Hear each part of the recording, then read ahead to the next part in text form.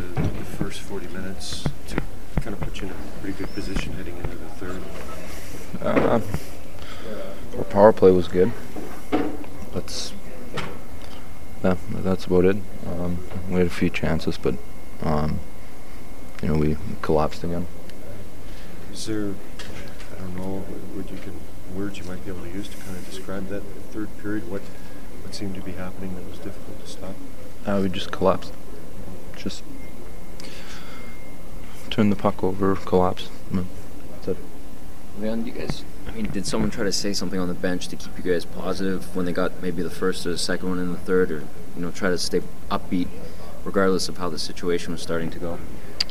Yeah, of course we try and stay positive, but then you get the third one, then you get the fourth one, and we're still trying to stay positive, but it's hard at that point. But yeah, we got to figure it out.